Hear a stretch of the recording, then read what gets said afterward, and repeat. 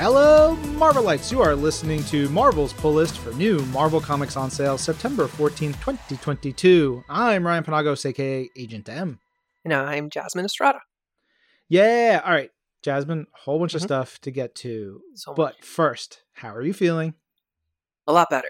Thank you to everybody who reached out and wished me to get well soon. I really appreciated it. COVID stinks. Try not to get it, everybody. It really does. Yeah. But you know what it did allow me to do? Read a whole bunch of comics. I read so much stuff on MU. Really fun.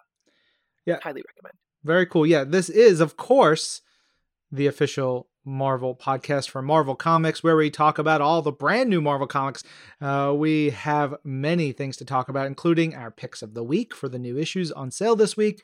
We're going to give out an award and talk about all the other comics on sale this week. We're going to let you know what collections are available, what's new on Marvel Unlimited from Infinity Comics, our scrolling vertical exclusive comics you can only read on MU, what else is hitting Marvel Unlimited this week, and of course, get into a reading club. What are we talking about this week?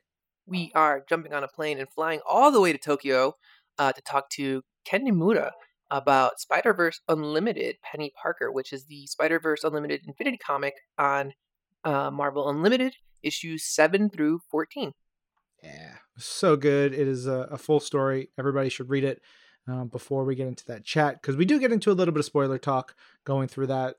So get ready for that. Also, shout out to, once again, Megan Moore and the Marvel.com team for doing some articles for us. You can read some behind the scenes things around our series here, Marvel's Pull List, over on Marvel.com.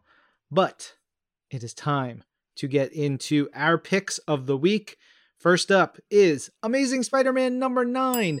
And look, we had a little bit of a debate at first. We're like, we keep picking Amazing Spider-Man. Is that unfair? And you know what we said? We're like, doesn't matter. It's a really good issue. Too good. We had to pick it. We absolutely love it. Now, this one is an interesting one because it is a tie-in to the Hellfire Gala. And the Hellfire Gala, of course, was released in July, but is now already on Marvel Unlimited. So if you want to read up the Hellfire Gala and see the moment that it inspires where this story comes from, you are welcome to go ahead and do that if you haven't already. And this one follows Peter Parker and Wolverine on the hunt for Mary Jane. But Mary Jane is not just Mary Jane in this story. She's a prisoner from someone real bad, involved in some really nasty stuff on the X-Men side of things. And this issue is brought to us by writer Zeb Wells, art by Patrick Gleason, colors by Marcio Meniz, and letters by VC's Joe Caramagna. One of the main reasons I wanted to talk about this, because of course, we've been talking about Zeb Wells a ton over the last year or so because of this run of Amazing Spider-Man and the previous one, and he's so good. He's just on fire with his Spidey books. But man, Patrick Gleason, he's been off from the book for a little while. This issue I went, oh, I want Patrick Gleason drawing Wolverine right now. Oh, yeah. Oh, my God. I'm looking at a panel here of Wolverine and Spidey sort of like arguing, and they're face to face. And it's over Wolverine's right shoulder, kind of from behind. Wolverine has never looked so like massive and just really intimidating and cool in a way that doesn't always come across. And the way that Patrick draws him in action is brutal and intense, and kind of in a bunch of ways reminds me of Adam Kubert and like some of the choreography, the movement, the intensity that Adam brings to Wolverine. And look, maybe this is a hot take.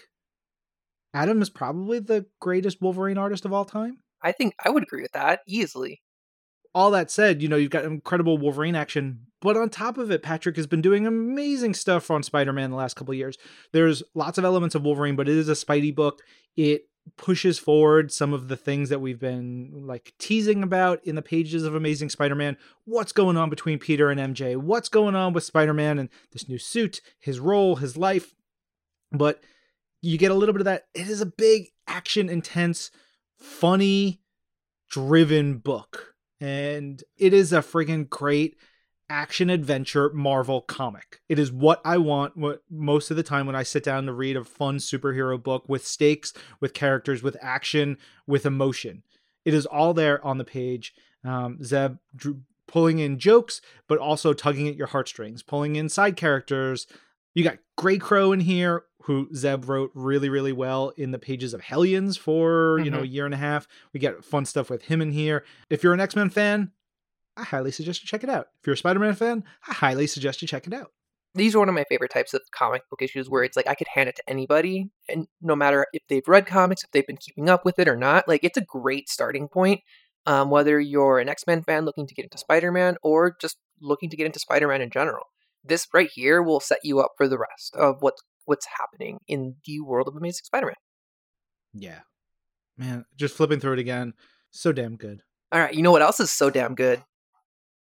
Axe Judgment Day number 4, which is my first pick of the week this week. And okay, before I get into it, I got to list out the credits because I can say a lot about this book right now, but I don't want to get carried away. But the book is written by Kieran Gillen with art by Valerio Schiti, colors by Marte Gracia, and letters by VC's Clayton Cowles. This book just keeps getting crazier and crazier, and this issue in particular has a very clear turning point in the event that's been going on for the past couple of issues over in the world of Avengers, X-Men, and the Internals. The craziest thing is this one single issue gave me the same vibes of, and it's funny that you're wearing the shirt, Ryan, but it gave me the vibes of like Thanos snapping his fingers in Infinity Gauntlet, where it's like something happens in this book. It's a huge revelation. It's one of those, I don't know how we're getting out of this, but I'm excited to read the next issue to figure out how we do it. Come on, Kieran, bring it. It's a huge game changer, but also one of the things I liked about it is it reintroduces Star Fox. In issue 3 of the series, we got to get that tease at the end where we saw, Star Fox might be a secret weapon that the Eternals could use to fight this war.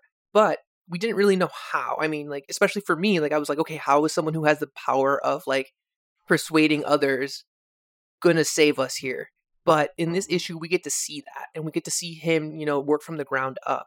And I'm just digging his whole, like, character design. Like, Valerio is just having so much fun with him here, giving David Bowie vibes, it's giving Prince vibes. It's so much fun. But there's also one other moment in this book that I don't want to spoil that was just like badass, and it leads us right into our next pick of the week. Yes, let's get right into it. My next pick of the week is X-Men Red number 6. And again, this is another one of those series where we have a short deliberation before we start recording. Like, should we? Yeah, all right, we're going to do it because it's just so friggin' good. X-Men Red, written by Al Ewing, art by Stefano Caselli, colors by Federico Blee, letters and production by VC's Ariana Marr. So I don't want to give too much away. If you are not fully caught up on Axe Judgment Day, and especially the events on Arakko, maybe fast forward a little bit. Just know that you got to read this damn issue. Well, during the issue number 5, Uranos put his arm through Magneto and pulled out his heart. The end of that issue was Magneto standing up with his chest glowing and with this like defiant bit of dialogue. And it was just the most badass moment and so cool. Another one of those, Magneto is one of the greatest characters we have. Believe it. And so again, it's like, where do we go from here? What happens next? You get information of how and why that happens. There's a great thought put behind it and how that functions. But before we even get there, the first couple of pages in this issue, the issue opens with a text page of a transcript of field recordings from a human doctor from NASA sending his feelings and thoughts about what he's doing back to NASA now that he's on Arakko. And then it's 3 pages of his interactions with Iraqi children and some of the mutants there. There's so much done to build the world of Arakko, their feelings, their character, the state of their race, what they've been through, what they will go through for each other. There's so much done in these 4 pages, so simply and deftly and beautifully. There's this like heartbreaking little conversation that this doctor has with 2 children. He's seeing a giant death machine murdering other people, and he's like, they went to fight that and they didn't come back. So when it gets here, I'm going to distract it so these 2 kids can get away. And one of the little kids, seemingly a little girl, probably, I'm going to say 8. And then she's got another little, like a little boy, maybe 5-ish, by human years. And then she just goes, "Insult, Craig of NASA." And she refuses to run away, and they will not retreat. They fight for each other. That feeling of community and for working for each other And culture, it sort of transcends love in a way. It is just like a trust and a peace, even though Iraqi are terrifying and dangerous when they want to be. And as said in here, it's like, look, they don't want to fight, but if you bring the fight to them, they will fight you. Mm-hmm. But they just want to live peacefully, man. It's cool. They're chill. Sometimes they have powers that vomit out metal and like, snakes or whatever. But otherwise, they just want to like farm and share a good story at their table. Al Ewing, tremendous work. Again, these first 4 pages do so much. It's its own little story that like is a prelude and just gets you ready for what's about to happen. Yeah. And then it like that the last part of that is Storm coming in with 2 other Iraqi mutants. And it's just, you feel her power. You get to see her unleashed in a way that we don't always get to see Storm let loose. There's beautiful moments there. One of the other things that we've been seeing in the pages of X-Men Red is little quick interstitials of various characters and how they're dealing with this invasion of Arakko by Uranus and his, instruments of war.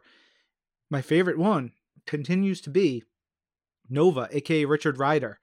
He's battling this giant ship and is, "I am Richard Rider. I am destroying the drone factory above Port Prometheus, saving countless lives. It took too long. I wasn't good enough. It's all up to me. It's all up to me. It's all up to me." It's like, all right, great. Al, write a Nova book.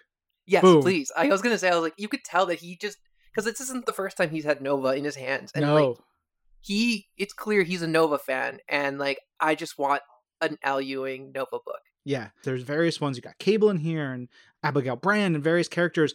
The last one of this first sequence is, "I am Lotus Logos, metal, my voice, vengeance, my desire," as this character is literally just vomiting out metal, fighting for his people. This book is so freaking good. And we've talked about like 8 pages of it. It's got Magneto fighting a giant, I don't know, synthetic gorilla monster. It's got metal things. It's got revelations about the governmental structure of Arakko. It is huge highs, some deep lows, great moments between Storm and Magneto. And then the last page has just Storm basically saying, "Not on my watch," and like laying the thunder down. It's so damn exciting. It is beautiful on top of all that stuff. Yeah, we talked a lot about Al Ewing and all the great dialogue, the moments. It is not functional without Stefano and what he does here.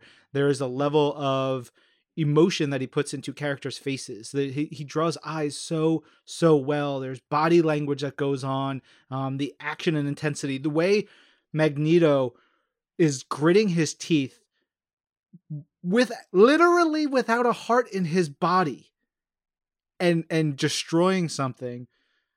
I love this book so much. It's so good. Also, shout out to Sunspot, Roberto da Costa, for rocking his Cyclops New Mutant cosplay. It's so accurate and just so perfect, and I love it. Yeah, so look, you were sick. I was. I made the executive decision for our award name last week, and I stand by it. It's maybe the best award name we've had in a long time. I wouldn't say that, but it's pretty good. It comes from the pages of Wolverine number 24, and it is, "I choose cold grapes and a hot mouth." And so the first person to find that in their stack was our pal Steve Agnew at Viking Prince, who said, "Enjoying the grapes of Wolverine number 24. Steve, I will reach out to you. Karis, I also owe an email for last week. We did have an email in here from Joe Hoffman, who said, "You don't need to read this email on the air." And Joe, you did not tell us what to do. If I want to read this email on the air, I'm going to do it. You did say it was okay to read on the air, so I will, because he said, "Hey, Jasmine, I hope this email finds you feeling better and way on your road to recovery. I wanted to send you a little TLC from Kansas."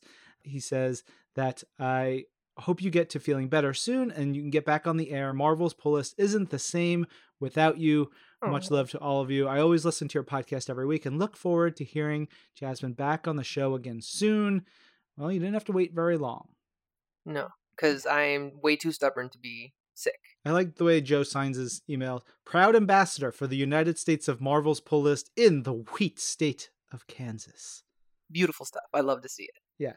But we do have also a new United States of Pull List entry. Yeah, we have an email from Eric Hale in Colorado who says, "Boy, howdy, do I love to see Gail Simone back at it with the variants.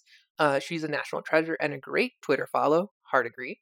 I figured I'd also shout out not one, but two comic shops to fill in the map a bit more. I wanted to give a shout out to James and Jamie in J&J Comics here in Thornton, Colorado, where you can always find a good conversation and an old school Dungeons and Dragons pinball machine. And I have to shout out my buddy Dave over at Heroes Comics in Norwalk, Connecticut. Dave's shop is the shop I started collecting at as a kid, and we're still great friends to this day. Even after I moved away way back in 2009, I spent hours upon hours at Heroes every Wednesday for years getting into conversations about pop culture, society, cars, sports, gaming, and even politics. I love that gasp was written in it just say gasp. It's awesome. The thing that always warmed my heart is we would typically have a gathering of 7 or 8 folks on those days, all from different backgrounds with different perspectives of different age ranges, and we could all debate, laugh, learn from each other, and ultimately build community, all because we had a common bond over comics pulling us together. I think the world would be a better place if we could capture that sense of community and open-mindedness that we all had while standing around the shop in those days. Yeah, if everybody read comics, everything would be great. Yeah, read more comics. Now, of course, we have our quote of the week for this week, and it is, "I am a gorgeous pile of secrets." Yeah, you are. Oh. Let's move on, because if you find this quote, which is, again, "I am a gorgeous pile of secrets," screen cap it and tweet it to @AgentM and @Jasmiest with hashtag Marvel's Pull List, or email us at pulllist@marvel.com if you're among the first. Keep your DMs open, keep your emails refreshed, and I will hit you back with something pretty cool. All right, but we'll be giving out that award to all the fabulous fresh floppies this week, starting with Captain Marvel number 41. I'm going to go ahead and give my "I am a gorgeous pile of secrets" award to, I'm going to give it to Hazmat, who gets caught by Jessica Drew, like mid-taco, as like Jessica Drew, Captain Marvel, and Binary are all going to go fight a dragon. And Jessica's pretty much just like, "What are you doing? Get in your suit and let's go fight this thing." And she's like, I'm hungry. I'm going to eat. Like, I'm not on the clock. And like pretty much interrupts her taco eating just so that she can get pulled into the fight. And hilarity ensues after that. Like, it's top notch. I love this book. Up next is Daredevil number 3, and this book is so good. It could have been one of our picks of the week. There's a lot going on here. One of the things I love about it is Chip is now like pulling in threads from the previous series of Daredevil. Not in a way it's like, that takes away from what's going on here. It's actually pulling in threads as Daredevil, as Matt Murdock is pushing forward into this like big crusade with the hand and the fist and everything that's going on. But in really cool ways, bringing back characters and elements. And I love it. There's some great moments throughout, but I want to give my "I am a gorgeous pile of secrets" award to Mayor Luke Cage, who goes up against two very scary and intimidating people and is just like, "Nah, you don't scare me." He says, "I'm not Fisk, I'm actual power, and I have friends with magic hammers." Boom, walks away. Hell yeah. All right, next up we have Edge of Spider-Verse #3, and I've been waiting for this issue for so long because ever since we got Night Spider announced, God. I've been obsessed with her. I wanted to know everything about her, and we have not published anything up until this point about her. And I, one, absolutely loved her. I love this story because it's written by Dan Slott with art by Sumei Keskin. Everything from her origin to the way they incorporate Felicia that we know and the spider abilities and powers that we're familiar with in the 616 universe. It's perfect. It just works really well. It's funny, it's clever. But I'm actually not going to give my award, my I'm a Gorgeous Pile of Secrets award to Night Spider because I was actually more shocked and like now become more invested in Sakura Spider. So Sakura Spider debuted in Deadpool Samurai, both volumes which are available now over with Biz Media. It was so cool to get this new take and to see that little universe or that pocket of the Marvel universe or multiverse really expanded a little bit here. Definitely gonna pick up those 2 volumes of Deadpool Samurai now because now I'm very intrigued. All right, we've got Iron Man #23 out this week, and I really dig the crusade that Tony Stark is on here. He's basically like, there's this group that is selling the most dangerous artifacts, items, and weapons, and I want to get them off those streets. And so he's just spending literal billions of dollars and putting them in a warehouse, which, hey, maybe not the best idea to put them all in one warehouse, but we'll get to that. We'll burn that bridge when we get there. I will say I want to give my I am a gorgeous pile of secrets to the trio of Iron Man villains who show up by the end of this issue. I was like, yeah, look at these boys. They're ridiculous. Love their costumes. I love their vibes. And I particularly love the weapon that the last one shows up with. All right, next up we have Midnight Suns #1. This could have also been a pick of the week for me. It brings in a lot of different elements from the Marvel Universe. Strange Academy, we have Blade and Agatha Harkness coming in. We have some of the X-Men coming in here and Runaways. And it's just a fun blend of all these different superheroes. And the thing that brings them together is so bizarre, but it's so fascinating. But I'm going to give my I'm a Gorgeous Pile of Secrets award to Agatha Harkness in this book because she's just the best. And like what she does here is just the most Agatha Harkness thing I could think of. All right, on to Ms. Marvel and Venom #1. This is the final part of the trio of team-up books that Ms. Marvel has had. She had one Ms. Marvel and the X-Men, Ms. Marvel and Moon Knight, and then now Ms. Marvel and Venom. And I want to give my I am a gorgeous pile of secrets to the full squad coming together in a really cool way with Wolverine, Venom, Moon Knight, and Ms. Marvel.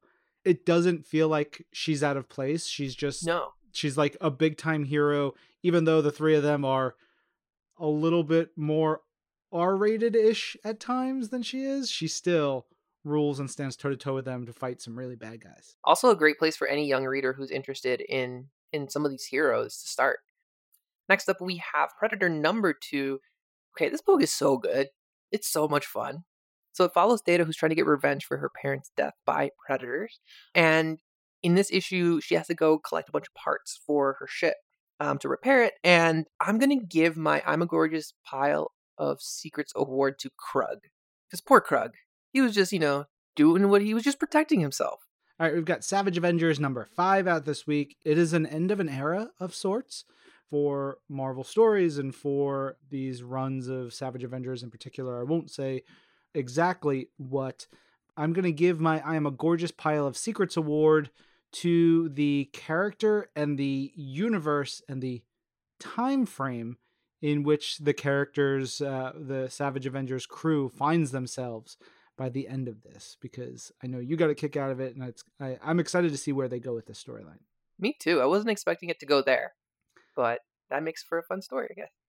Next up, we have Spider-Punk #5, and this is also another end of an era. This is the last issue of this 5-issue miniseries, and it is exactly what you would expect. It's a big final boss fight, but I'm actually going to give my I'm a Gorgeous Pile of Secrets award to the 5-page spread in the middle of this book that Justin Mason just absolutely crushes. It is so cool, and you don't get to see it until you're at the very end of the book, where you can see the whole layout, but suffice to say, I'm definitely going to buy multiple copies of this issue just so I can lay all 5 of those pages out and potentially frame them, because it is so cool. You get to see the Avengers all laid out and they're all attacking and they all connect, and it is so badass. Such a cool way to end this book. All right, we've got some Star Wars issues this week. Star Wars Bounty Hunters number 27. You got like this wild like casino place club right outside a black hole, all kinds of cool characters and big things. But I want to give my I am a gorgeous pile of secrets here to a very realistic and earnest depiction of grief over the loss of a pet, which is, you know, for many of us who have pets, that's our family. Those are the people we are often closest to. And there's a sequence in here where sort of reflecting on events from previous issue. And I was like, man, I feel this very well. I thought Ethan Sachs nailed that moment perfectly. Ethan Sachs is killing it. Saxy boy. I love Ethan. I've known him for a long time. Next up, we have Star Wars Obi-Wan number 5, and I'm going to give my I Am a Gorgeous Pile of Secrets award to Ben, which is not only the title of the story, but it is the main character of this whole series, obviously. We're finally breaking out of the cave in which the series takes place in. So we're following Ben as he tackles a new adventure in real time. No more memories, no more past stories as he's recounting them in a journal. This is happening in real time. So it's really fun to see Old Man Ben in action.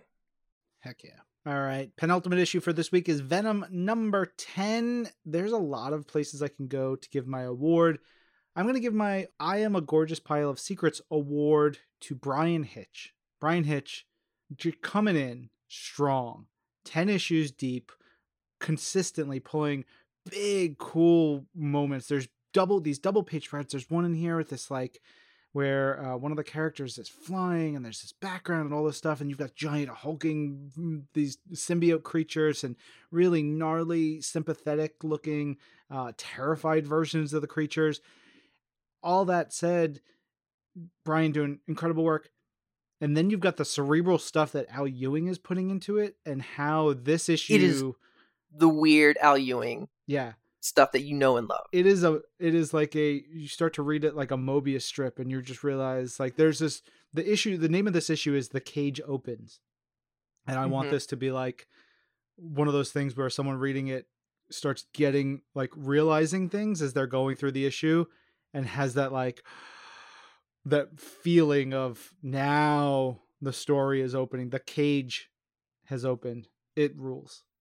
All right. Next up, we have X-Men 92, House of 92, issue number 5. This is another ending chapter for another miniseries, and this book has been such a wild and fun ride. But I'm going to give my I'm a Gorgeous Pile of Secrets award to, it's one of those like document pages that like, you know, the X team uses in their books, like the file pages. But instead of it being like an actual like document, it's a setup wizard for Nimrod. It looks like an old Windows 98 like pop-up block, and it has like all these different options for the upgrade. Just chef's kiss. I love it. Yeah. All right. Over on the collection side of things this week, a bunch of Star Wars and Spider-Man stuff. In particular, a new printing for Spider-Verse stuff, Amazing Spider-Man comics. So definitely go check those out if you do not have them already. Yeah, and then over on Infinity Comics, we have brand new issues of X-Men Unlimited, Infinity Comic number 53,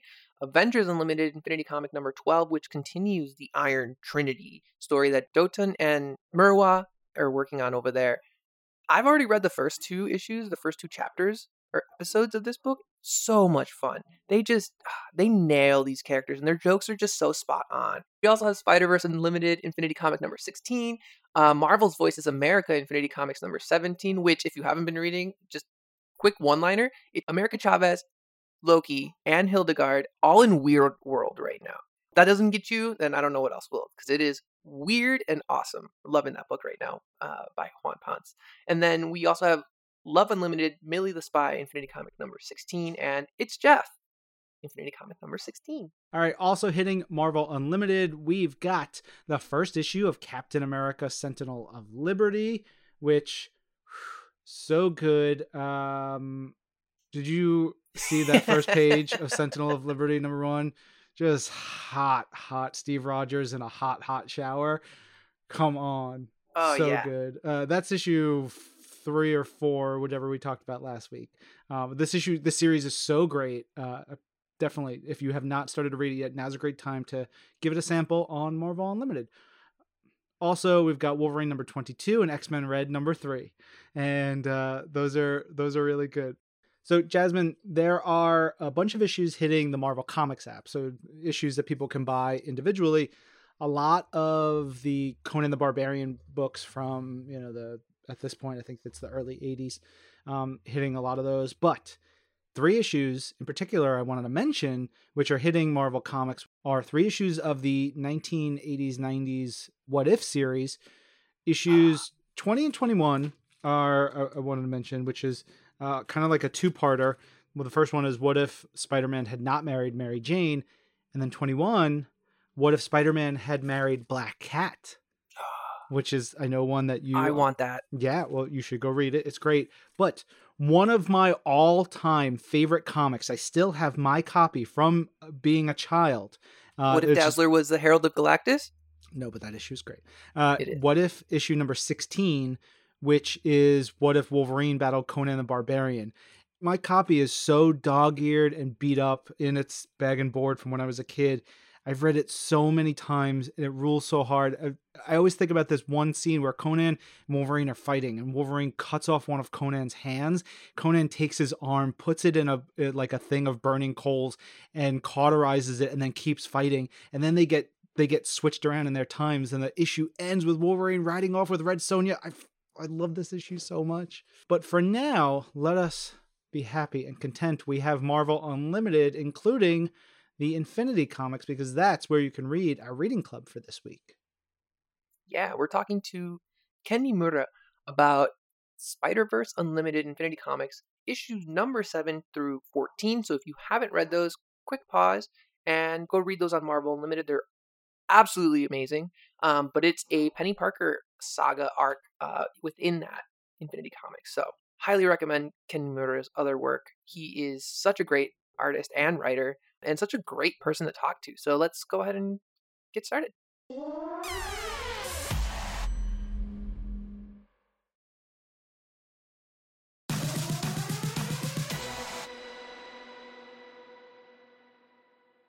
All right, Jasmine, we are rolling along. More Spidey talk this week with a wonderful reading club we have with our guest, Ken Niimura, who is joining us to talk about Penny Parker after school and so much more. Hello, Ken. Hey, how are you? Thank you for having me on. So excited. For our listeners, can you tell us where you're calling in from? Yes, I'm in Tokyo at the moment. So probably like 12, 13 hours. That's the biggest time difference I can think of. So it's probably morning for you, evening for me here. Yeah, it is currently 8:30 a.m. for me. Oh my God, so sorry to my God. Sorry to make you worth wake it. Up early. Worth it.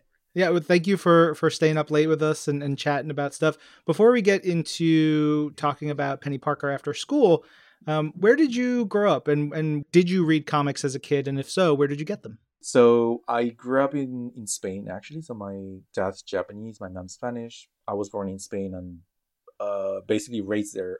Although, I would come to Japan every so often to visit family and see the country. So I've always been reading comics. When I mean comics in the wider sense. So, that includes mangas for sure. Tons of European comics and some American comics too, for sure.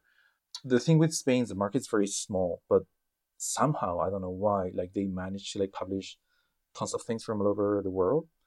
And then back then, we're talking about maybe, 30 years ago, I would get my dose of Japanese comics through my either family or I would go to Japanese school. So we would exchange mangas over there. Used to kind of reading everything, having let's say a very diverse diet of when it comes to comics. Everything from European to, comics and manga.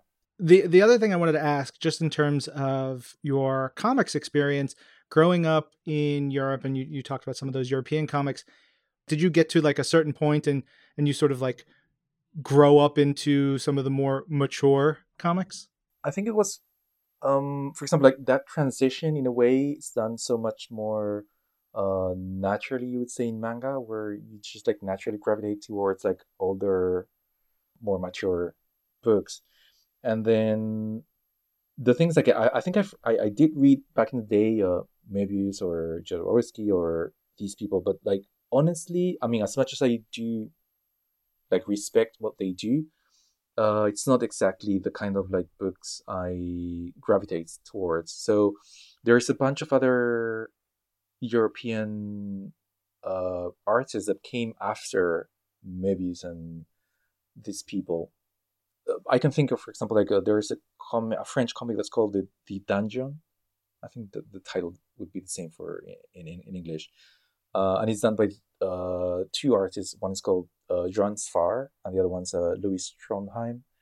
And it's funny because it's like on the surface, it looks like a children's book. It's very cartoony and very colorful, but like the actual story that they're telling, it's pretty mature. Thing that I find very fascinating with your work, like I'm a huge fan of Umami. I actually reread it again to get prepared for this interview because I haven't read it since it first came out, and even just like reading it alongside this Penny Parker Spider-Man Unlimited Infinity comic, like I realized like there's like it's clear that like it's like one of those types of books that are very much for all ages but can appeal to children, young children, but can really be consumed by anybody, and you can like pick up on other things that are kind of going on in the background. Um, and I'm curious like where that stems from, like what types of things do you aim particularly to hit like that children's like genre, or are you looking for something like more wider? I think it probably has partly to do with like me growing up, for example, like watching like Miyazaki movies and stuff, which were exactly that. It's like when I was a kid, I was able to understand part of it, and I was fascinated by everything I could see. And now as an adult, I rewatch them, and I see so many more things. And so oftentimes, rather than, let's say, restricting myself to being like, okay, so I'm going to make a YA book or a middle grade book, I really prefer just saying like all ages, and making sure that although sometimes that might mean maybe taking out some, I don't know, sexier scenes or more action, violence, but I don't think I need it to like tell what I want to tell. So I really like that idea of like something that children and maybe adults can enjoy too. I just wanted to echo the thoughts and love for Umami. I devoured it yesterday, furiously finishing it, and my daughter was sitting next to me, and she turns 3 real soon, and she's like, "Daddy, what are you reading?" And I showed it to her, and she's like, and I felt like this is something we can read together in a couple of years. It's fun. I like the characters a lot. There's a lot of storytelling in there that I think she can connect to in really great ways. So yeah, and then same thing with Penny Parker. One of the things I really enjoyed about your Penny Parker story was kind of what you're saying. Like, you don't have there wasn't a ton of stuff that you had to, build upon or work around. You could just do your story the way you wanted to. And it didn't feel like you had to, or you were trying to say, okay, here's all the Spidey elements and we have to put them in here. Here's like a bunch of Spidey villains and cast members. It was just like, I liked that you had Atomic Lizard and the Doom character at the end. They felt like they were just a natural part of the story without having to force like, this is the Goblin Man and this is the Venom Bomb or whatever it is, which is Or the fine rhino when we with the do those. mustache. Yeah, Rhino. Look, if you want Rhino with a mustache, welcome to it. But it allowed for Penny's story and Penny's relationships with the various people around her to really blossom and grow. And I loved the hell out of it. Thank you. Thank you so much. Yeah, I mean, to be honest, that's actually the part I think I enjoy the most about this arc. Let's call it an arc, for example, that I made, where, I read the 2 issues that we had, and, I felt, basically, I was like, if I were a reader, would there be anything that I wouldn't understand about the character just by reading the 2 issues that we had? And there were a number of like small questions. I was like, so what's her relation with her deceased father, or how does her daily life look like, or there were like just small things. And so I was like, I'm just gonna try to make a mini series that would at least just answer of those questions, and just like, let's say, level the ground, so that after that, more stories can come without anyone having those questions like, wait, but like, how does this work, or why does she feel that way, or the other. And it goes the same for Umami, where my most like favorite parts were actually the calmness, the more like quiet moments, where they were just like maybe two characters and just like talking or something. And this is a segue, but I've been doing like yoga for some time. So yoga, I mean, you do a number of poses, and then like at the end, maybe you have like 5 minutes where you just like take some rest. I mean, you're just like laying down, and I normally just like fall asleep. And I heard somebody told me like, well, actually, the thing with yoga is like the important part are those like 5 minutes at the end. That's the real part of yoga, and all you're doing at the beginning is just like getting ready for that. And I have the impression that both in Umami and Penny Parker, you could say in a way that the action scenes, or the more dynamic parts, were just like something to prepare yourself or prepare the reader for the quieter parts, where the real feelings of the characters were showing. I love that you say that, because it makes a lot of sense, and there are a lot of moments too in both Umami and Penny Parker where like there's not a whole lot of action happening, but it just like you said, like it's all that build up that has happened, and you get to take this moment of just pure reflection and be like, oh yeah, this character has been going through a lot of stuff, or like this is all the stuff that's going on in order to get to this moment. I think like honestly, like I've been reading comics for a long time, and I would say that's one of the good things that probably like the influence of manga has had in like comics, where that's kind of like allowed, let's say, people to be like, okay, it's okay if we slow down and just like let the character breathe. Because I do remember, for example, even reading like Tintin or stuff like that. Let's say they're like super fun adventure stories, but like I always ask myself like, but how does Tintin feel? Like, is he happy? Maybe he's just like, oh, I just want to be home, and he doesn't want to be there. And we'll never know, because we never slow down. Yeah, this is something Jasmine and I have talked about a bunch of times on the show. Some of my favorite Marvel comics are the epilogue, quote unquote, issues, or the cool down issues, after a big event when everything has gone wrong and they save the universe. And there's one in particular I think of for the X-Men, which is the issue after Executioner's Song, where they've gone through all this drama and all this chaos and loss and love and revelations. And the issue is mostly about Professor Xavier and Jubilee talking, and as he is losing the ability to walk again, and Rogue and Gambit sort of like coming together, and Beast and like just various characters talking and dealing with what's gone on. And I think that provides such an important part for why we love these characters, why we connect to them. And you mentioned chapters 4 and 5 of Penny Parker After School.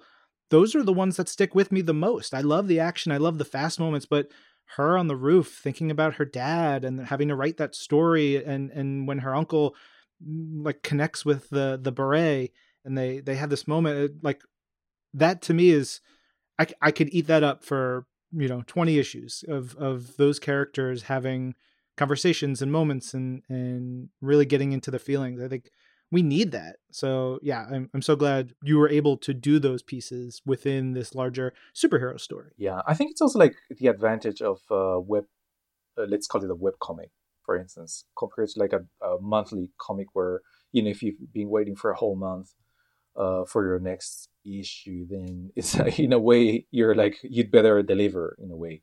And with the web comic, because it's weekly, and I mean, and also, for example, like this one.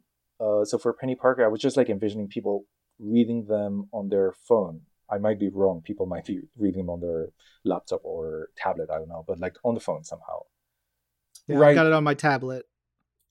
I'll be honest, I switched from my tablet to my phone because I like that it was like more intimate and more like smaller.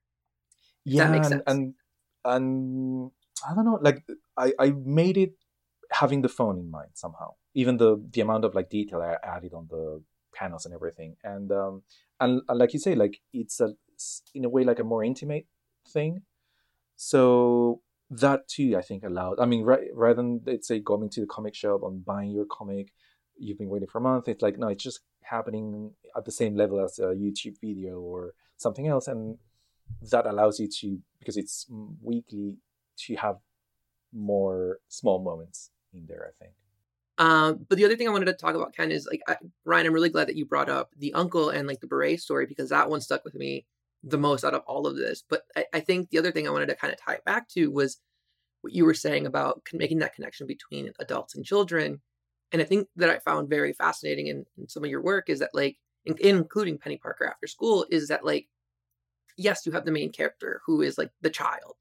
But like you do have these other characters that are the adults, and like they also carry a story, and they're much more complex stories. Like in here, you see, Uncle Ben, who is dealing with someone or like essentially adopted a child, and is grieving because his brother passed away, but also like has to, play this fatherly role and like has to live up to it, but also like there's a love story mixed into it. Like I can immediately picture, like when you were talking about like reading bedside to like a child, like reading one of these stories to a child, I can immediately see like, the kid just gravitating to Penny, but like an adult like really connecting with, what's going on with Uncle Ben, and like really like almost like because I found myself rooting for him at the end when, you get to that love story at the end, and I'm like, oh, like that's really cute. Like I don't know if a kid would necessarily pick up on that during their first read, but like I can see there being like, a little bit more world building going on there. And I really, really adored that. Yeah, thank you. And yeah, like I try to make, it's funny, for example, like a comic I did a long time ago that's called I Kill Giants. I did it with Joe Kelly. That's, maybe you've had on Never the heard show of him. before. Super nice guy. And and I remember that we made that one, in my mind, it was going to be for adults. I was like, no, this is an adult comic. And then somehow, somewhere, I don't remember where exactly, but like somebody put it on like the best, I mean, whatever, like YA comics of the year or whatever. And I was like, oh, so we made an YA book. I wasn't aware of that. I was like, no, we're just making something for adults. But then apparently, it was YA. And I do like bearing in mind younger readers, but when you step into their shoes and you're looking at the world through their point of view, the world is so much more complex than it seems. But at the same time, when you're making a book for that audience, and in this case, because it's a little bit more intentional, it's like it's a complex world, but it's a world where you, as a kid, or as that like main character that's a younger main character, you still have some agency over what's happening around you. I want to talk about the format a little bit because this is part of our Infinity Comics line, which is exclusive to Marvel Unlimited. The original presentation is this scrolling vertical format that we have on MU. Did that change the way you thought about how you would tell a story like this, or did that help you lean into things? I mean, what did that format, which is also sort of a little bit more narrow, a little less opportunity to use different panel formats, I guess. There's stuff about this that sort of I would imagine changes the way one approaches creating comics. I don't do a script. I work the Japanese way, which is like I do the storyboards. And on the storyboards, I put the text, and let's say I work words and images at the same time. Because like, comics are comics, so it's easier if you think about everything at once. It's a little bit more complex, but at the end of the day, it's easier. And so what sometimes happens is that you have a page and it works perfectly, and then suddenly it's like, oh, but I need one extra panel. How the hell do you fit in one specific page, one panel, when sometimes maybe there's just no space, or it's just gonna destroy your composition, which was until then perfect or everything. And you have to, well, most of the times you have to make a choice, and you have to live with that. The good thing about doing a webcomic, so vertical scroll reading, is that if you want to add a panel, no problem whatsoever. And that's been great, because like oftentimes there were moments where I did this whole the storyboard, and then my editor Ellie would be like, we need this, we need that, and I would be like, no problem, we'll just put 2 extra panels here, or we're going to take out this panel, doesn't work for us anymore. And so the editing part was so great working on there, because the length was never a problem. So I think I've drawn more panels. I didn't count them, but I have the impression I've drawn more than I. This is a super stupid thing to say, but like, uh, I wouldn't say numbers, but like, I mean, because it's done by the panel, we, instead of like being like, okay, you're gonna have to 20 pages, it's like, well, you're gonna draw this number of panels. I think I've drawn more than I was hired for, but I was like, if it reads better, I'm gonna put the panel in, even though it means more work for me. But it's like, I'm here to tell a story, and I'm here to tell it properly. Just hope that people just take away that, oh, it's kind of like an easy to read comic. And before I realized, I just got to the end of the chapter, and it was so much fun. That'd be all. But like, behind that, for me, it was the architecture. You could say it's like, I'm just gonna make things super simple and have like a, I don't know, straight line of information in the center. So play the most simple way I could, because like, it's a very rich medium. The one of webcomics. I don't master it in much yet. So I hope, or I thought, I would just like try to make it like hassle free for myself. Like you say it's simple, but I think that also complements your storytelling and the way that you like draw, and like it's gorgeous. It's also very just pretty to look at. And that's the other thing I wanted to talk to you about. I mean, we've been talking about like the architecture and the actual writing of the story, but you also drew the story, and we haven't really gotten to talk to you about your artwork and your style, and like based off of what you've told us about like the stuff that you've grown up reading and watching, like I can see all those things. Like I can see the Miyazaki influences, and I can see the like manga influences. But I'm really curious, like in one, what your process is when you're drawing. Like, do you do everything digitally, or like how do you like? I'm very curious about this storyboarding thing, because I think that that's very fascinating. But I just want to know more about your technique and style.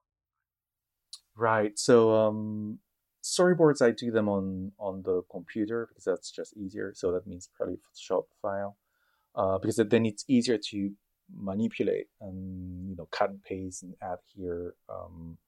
So what I usually do is like, I just like start, let's say, writing or drawing, but it's like I write, I hand write the text, and do those super simple ones. And then once I've done like the first draft, then I go back and then do a cut of what I have. Part of the process is just like going through those storyboards and trying to imagine how people would read them.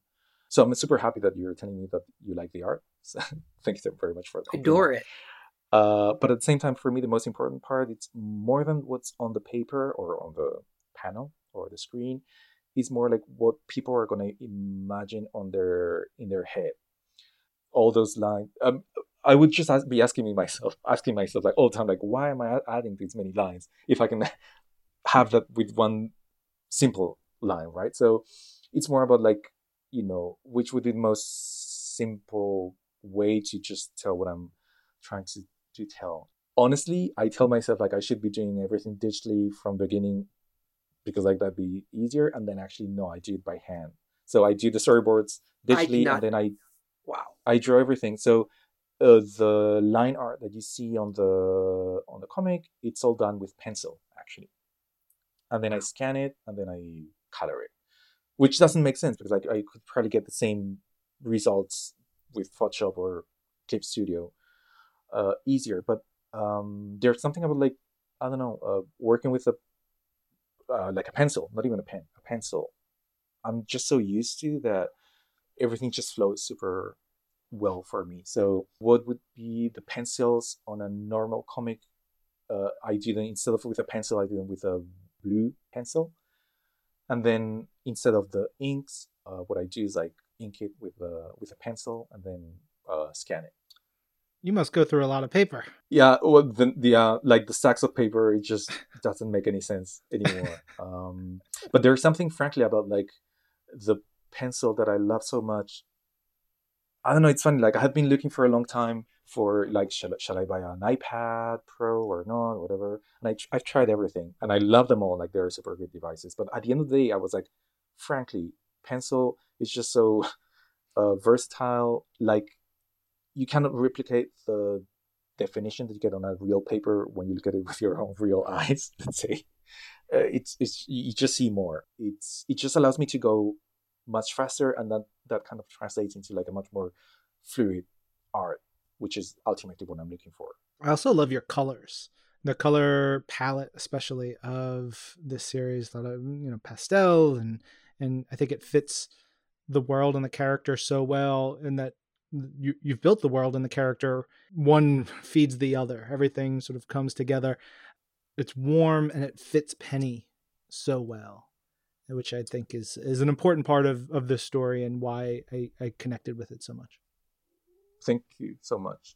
Super happy to hear that. The color palette is actually probably no more than 10 colors, I would say. I mean, there are of course like tons of like nuances here and there, but like I just restricted the palette to like 10 or so, and I was like, I'm just gonna try to color everything with these colors. And whenever I cannot do that, then I'll go and choose other ones. But again, it was more about like limiting the options and trying to get the most out of them. Ken, I hope we get more Peni Parker comics by you. I need to know how the relationship flourishes between Uncle Ben and Miss Claire. There's just like there's a couple of lines in there, and then that little scene at the end where they're just eating, the family, they're eating together. I was like, I want more. I want more. So hopefully we see more from you in the future. Ken, this was a pleasure. Thanks so much for having me. And I hope to be back. I hope, I'll be back soon, and which would mean that maybe, we've been able to make some more comics with the character. That'd be great. That would be great. All right. Big thank you once again to Ken Niimura, who was wonderful and was just made some really damn great Peni Parker comics. Hope everybody checks those out and read some more of Ken's work because it's really good. All right. That wraps it up for us. That's the show. This episode of Marvel's Pull List was produced by Ryan Penagos, Jasmine Estrada, and Cara McGurk-Allison. Jill DeBoff is our director of audio. And Brad Barton is Marvel's Pull List Senior Manager of Audio Production and Development. And he is a tiny, quivering pile of secrets. Not a gorgeous pile, just a tiny little one. It's because no one trusts him with their secrets. I wouldn't trust him, would you? No, not at all. Mm-mm. I'm Ryan. And I'm Jasmine. This is Marvel. Your universe.